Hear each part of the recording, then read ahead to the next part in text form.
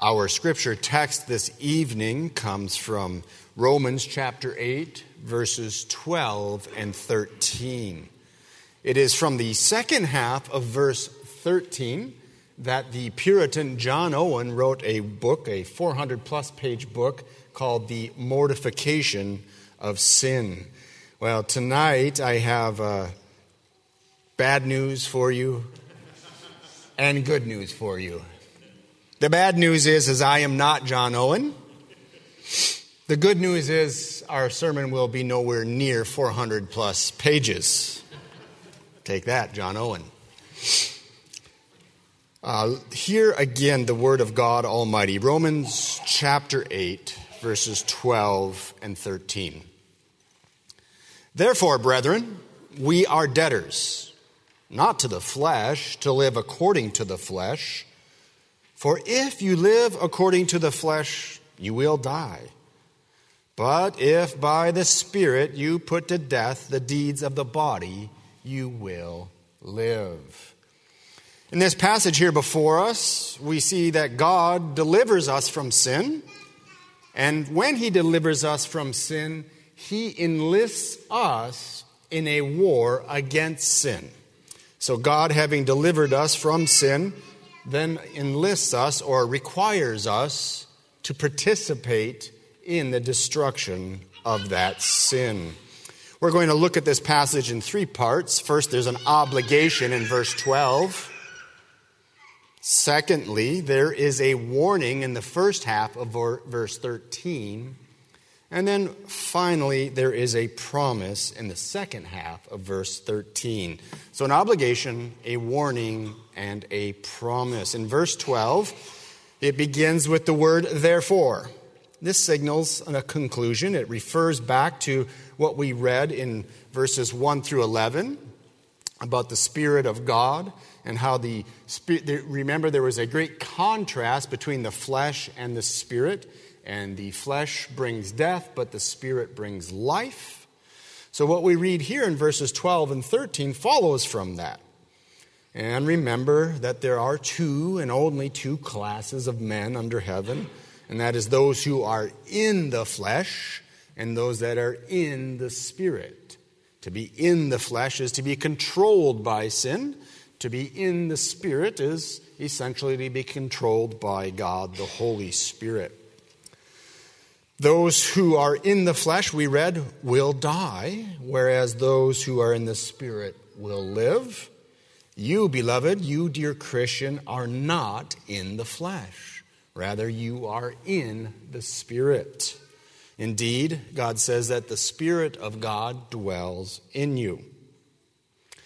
So, therefore, verse 12, you are debtors, not to the flesh, to live according to the flesh. In other words, you have no obligation to the flesh. You owe it no thanks. You owe it no honor. You owe it no obedience. God has severed the bond between you and the flesh and has created a bond between you and Himself. You know, we worship and serve a holy Trinity. God the Father, God the Son, and God the Holy Spirit. And you know that Satan is always a counterfeiter, and there is an unholy Trinity, the world, the flesh, and the devil. This unholy Trinity comprises three of the Christian's enemies, and it is this middle enemy, the flesh, that refers to the residual power of sin that resides in you, the leftovers of sin, which is being discussed here. But do not forget this. God says you are not debtors to the flesh, to live according to the flesh. As we've mentioned before, to live according to the flesh means to follow the dictates of the flesh, to follow the sinful inclinations and affections. It is to live as a slave in service to sin. There may have been a time in which you were in the flesh and you were on the side of sin. But not anymore, Christian. You who believe in Jesus Christ, you are in the Spirit, and the Spirit of God dwells in you, and you are on the side of the Spirit. Now look closely at verse 12, and we have an assertion, we are debtors, and this is followed by a negation, not to the flesh. Understand that the assertion, we are debtors, is not what's negated there.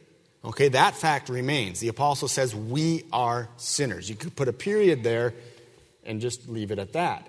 He qualifies it, we are not debtors to the flesh. What he is saying here is not that we are not debtors in any sense or to anyone, but rather we are not debtors specifically to the flesh. The completion of the statement is left off so that we may fill it in ourselves. You see the parallel building. We are debtors to the Spirit, right? We are debtors, beloved, not to the flesh, but we are debtors to the Spirit. That is the complete thought that's intended here. And this is obvious from what came before in verses 1 through 11. If you think about it, everything that makes us not debtors to the flesh are things that the Spirit has done for us, which implies then our debt to the Spirit. And this is also implied by what will follow in verse 13, which we will look at in just a little bit. So to put it very simply, we are debtors to the Spirit for the reasons that we are not debtors to the flesh. The Spirit delivers us from the flesh, puts to death the flesh, and makes us alive, renews us, all of these things, and that makes us indebted to God, the Holy Spirit. The Spirit has set you free. He has given you life. You are in Him, and He is in you. As we read in 1 Corinthians 6, do you not know that your body is the temple of the Holy Spirit who is in you, whom you have from God? And you are not your own, for you were bought at a price. Therefore, glorify God in your body and in your spirit. What I want you to gather is that we are debtors to God. Specifically in this passage, debtors to God, the Holy Spirit, but we are not debtors to the flesh. In the fields near Ziklag, David, long ago, found an Egyptian slave of an Amalekite. Now, his Amalekite master had left him for dead in the field. Remember that the Amalekites had come and burned Ziklag and taken all of the wives and property and ran away with it. And David and his men were in hot pursuit of these Amalekites. And this is when he comes across this Egyptian slave to the Amalekites. He was nearly dead, but David rescued him and gave him food and drink and allowed him to recover. And when the man regained his strength, David enlisted that man in his war against the Amalekites. It was through that slave that David learned the location of the Amalekites, and that slave led David and his men to the Amalekites, and it was because of that that David and his men slew the Amalekites. You see, that Egyptian slave, having been left for dead by his master, was no longer obligated to him. And he was happy to assist David, who had saved him. Beloved, this is you. Sin has left you for dead, and certainly it's the case that were it not for God's intervention, sin would kill you. But God has rescued you. You have no obligation to sin. But God now employs you as an instrument of destruction against your former master, even sin. This leads us to our second point, which is the warning in the first half of verse 13. The warning is the first of two conditional statements you will see in verse 13. And it's as simple as it is startling. If you live according to the flesh, you will die. The words translated, you will die, are literally, you are about to die. And I think the reason for that is to emphasize the certainty of it. If you live according to the flesh, you are on the brink of death. You will certainly die. Death here, as we've seen a number of times in Romans chapter 8, refers to all miseries, whether temporal or spiritual, including physical death and, of course, everlasting condemnation, what the Bible calls the second death or hell. Now, by this time in the book of Romans, this warning itself is not entirely surprising. We've already read that sin leads to death in chapter 6, verse 16, that the end of sin is death in chapter 6, verse 21, that the wages of sin is death in chapter 6, verse 23. And here in here in chapter 8, verse 6, we read, to be carnally minded, fleshly minded, is death. So it's not surprising that there's a connection or a warning between sin and death. What is somewhat surprising or difficult for us, however, is the persons to whom this is addressed. The warning in verse 13 is given to those who are called brothers in verse 12. Those who are said to not be debtors to the flesh. Now, we who believe in justification by faith and in the eternal security of the saints, we might be at this point tempted to dismiss this warning and seek comfort without it doing its work for us. But this warning is in the Word of God, and God knows that we, His people, need this warning. John Calvin, something of a Calvinist, is helpful on this point. He said this, "There is no confidence in God where there is no love of righteousness. It is indeed true that we are justified in Christ through the mercy of God alone. But it is equally true and certain that all who are justified are called by the Lord that they may live worthy of their vocation. Let then the faithful learn to embrace Him, not only for justification, but also for sanctification, as He has been given to us for both these purposes, lest they rend Him asunder by their mutilated faith."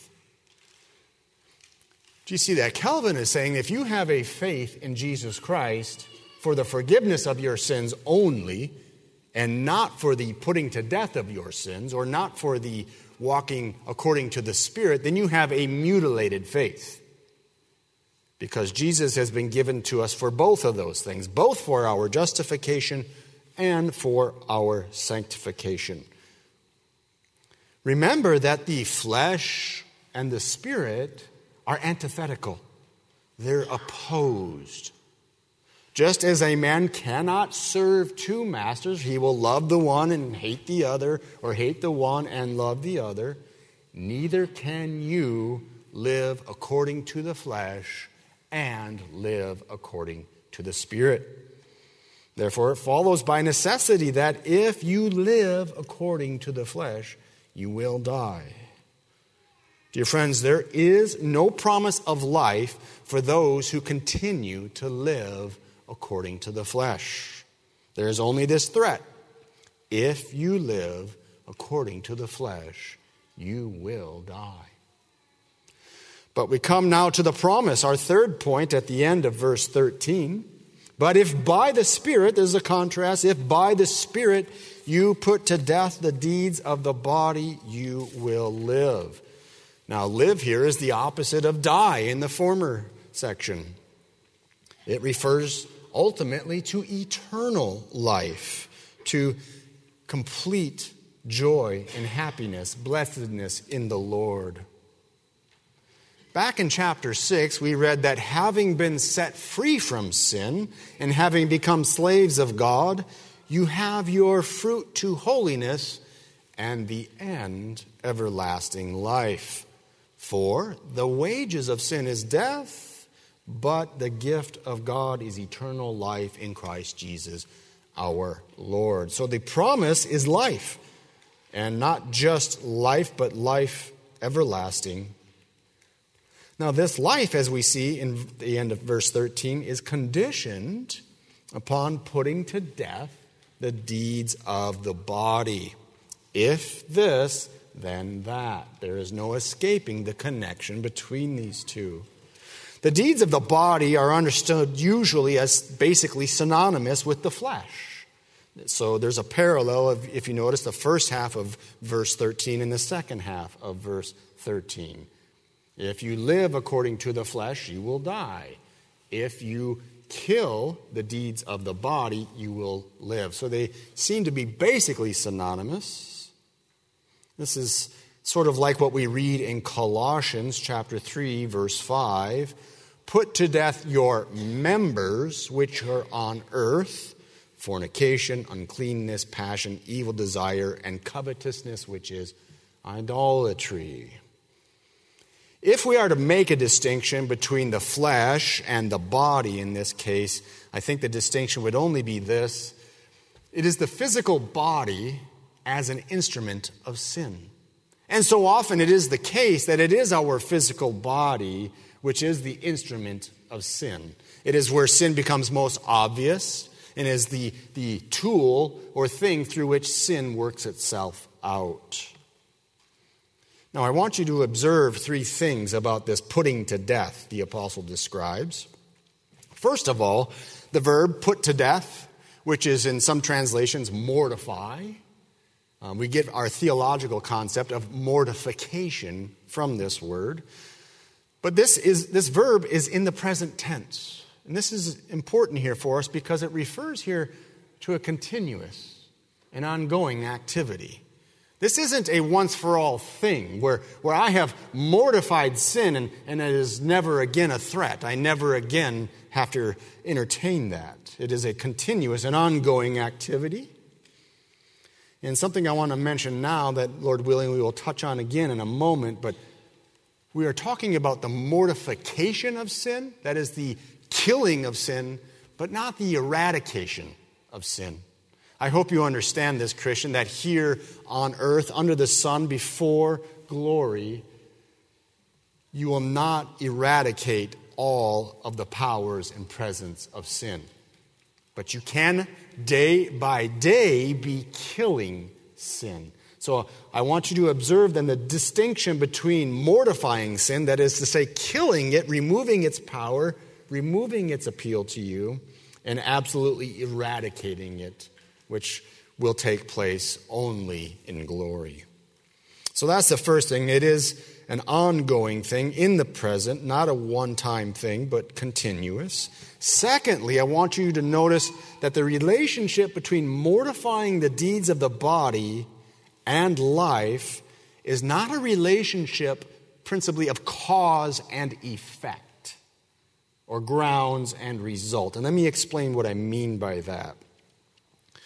We read back in chapter 6, verse 23 of Romans, that life is a gift from God. Eternal life is the gift of God. Therefore, we cannot say that eternal life is caused by this mortification or this killing of the deeds of the flesh. John Owen, in that book I referenced earlier, he explains that putting to death the deeds of the body is not the cause, but it is the means which God has appointed for attaining it. You see, things can be related as cause and effect, or they can be related as a means and an end. It is the way to life, as it were. And I think we can illustrate this somewhat in the book of Acts. In Acts chapter 27, the Apostle Paul is in a shipwreck, and the Lord promises him to save alive everyone. He says all the people will be spared, only the ship will be destroyed. The condition is that no one can get off the ship. And at one point, if you remember, in the midst of the storm, the sailors, they were going to abandon the ship and leave everyone else on board. And the Apostle Paul told the soldiers on the ship, you need to not let these men get off this ship because we will all survive, but they must stay aboard. Do you see that ship and the sailors and those soldiers were all means to the end of God keeping his promise. Now, God could have certainly accomplished the preservation of all the souls on that ship a myriad of ways, but he appointed means. And those means included staying on the ship, having the sailors there, everyone doing their job, and then eventually washing up on shore. So there are means and an end, yet ultimately it is God who is the cause for the effect. So John Owen on this says, God has appointed this means for attaining that end which he has freely promised. Means, or think of them as steps on the way, though necessary, are subservient to the end of the free promise of life. The free promise of life comes first, and the means then are appointed as directions to that place. Now, there is a third thing I want you to notice about this putting to death or mortifying the deeds of the body, and this is very, very important for you, Christian. It is by the Spirit. By the Spirit. You are required to mortify the deeds of the body, but by the Spirit. God, the Holy Spirit, is the efficient cause of this killing of sin. He provides the power by which you can kill sin. In Ezekiel chapter 11, verses 19 and 20, God says this, I will put a new spirit within them and take the stony heart out of their flesh and give them a heart of flesh, that they may walk in my statutes and keep my judgments and do them, and they shall be my people, and I will be their God. The new spirit which God puts in us is God the Holy Spirit, and it is God the Holy Spirit who causes us to walk in God's commandments. And this is how, or by what power, the Christian is able to kill the deeds of the body. Matthew Henry said, we cannot do it without the Spirit, but the Spirit will not do it without us.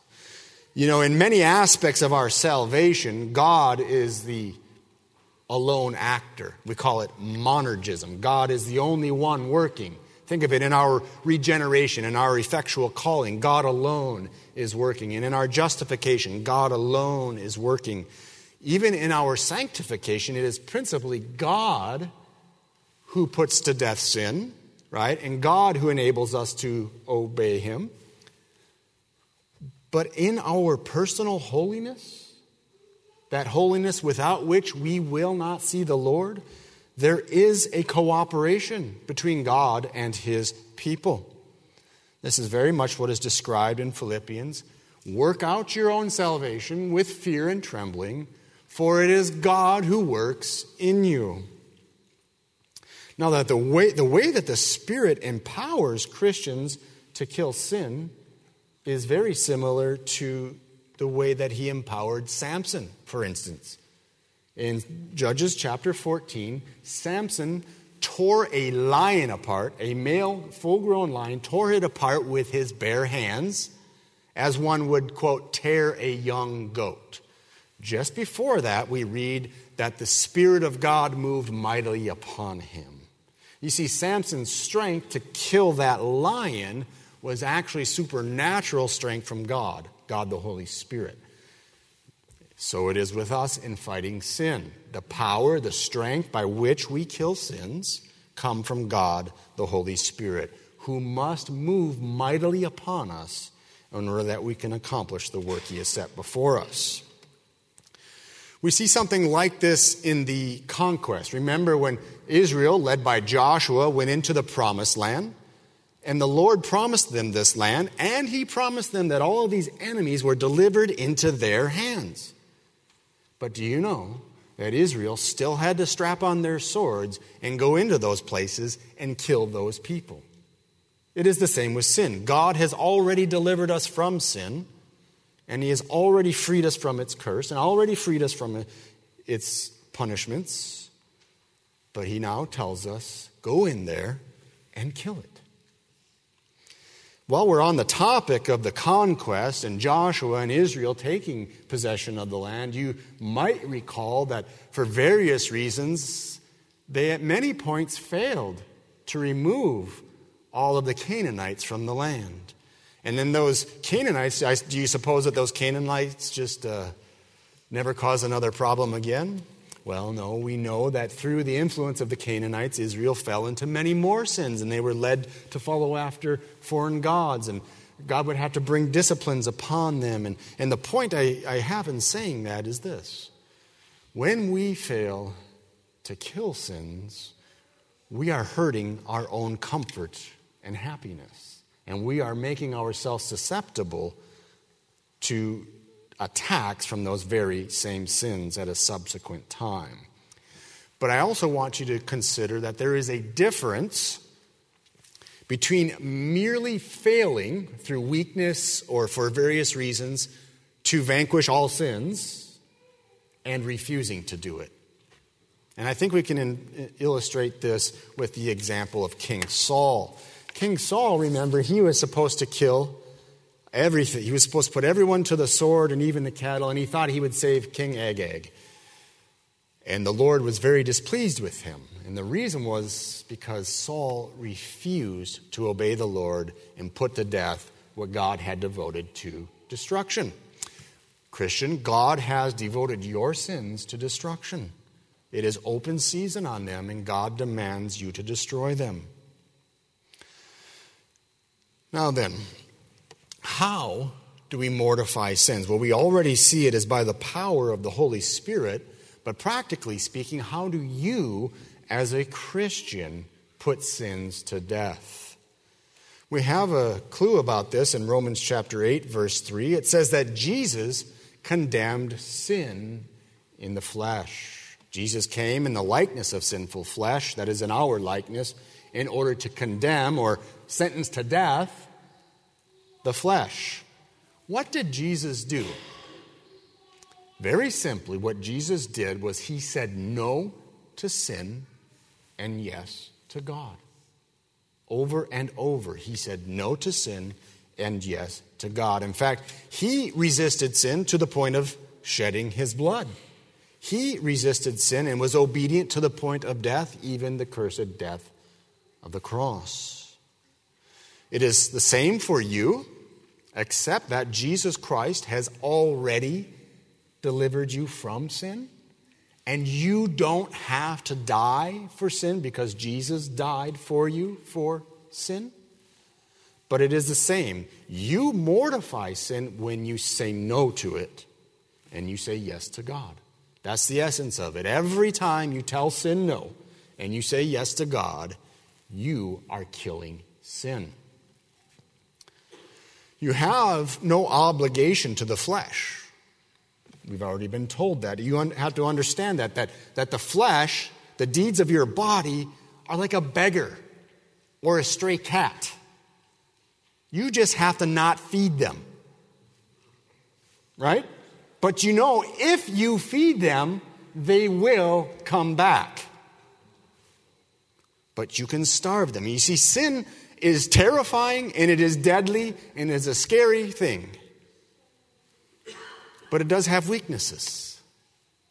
Number one, it needs to feed. And you can starve sin by not giving it what it wants. And number two, you can, because you are not obligated to it, you can tell it no. And when you tell it no, that's killing it. Every time you say no to sin and yes to God, you are landing blows on sin. And that is what the Scripture means by mortifying the deeds of the body. And that is why I say it is not about eradication of sin. You will never, until the Lord perfects you, remove all traces of sin. But you can constantly be involved in the fight against it. And that, dear friends, is what the Bible means by mortifying sin. Beloved, you have peace with God through faith in our Lord Jesus Christ. But God, having delivered you, has enlisted you in the war against sin. And in this war, it really is kill or be killed. Be killing sin, and you will live. Let us pray. Almighty God, who has accomplished our victory, we thank you for the gift of your Holy Spirit. We thank you that you have assured us of our salvation. And yet, O God, we are plagued and entangled and wore down by sin. We ask that you would more and more equip us. Help us to say no to those things which offend you and yes to those things which please you. We do pray, God, that you would forgive us our sins. For Christ's sake we ask. Amen.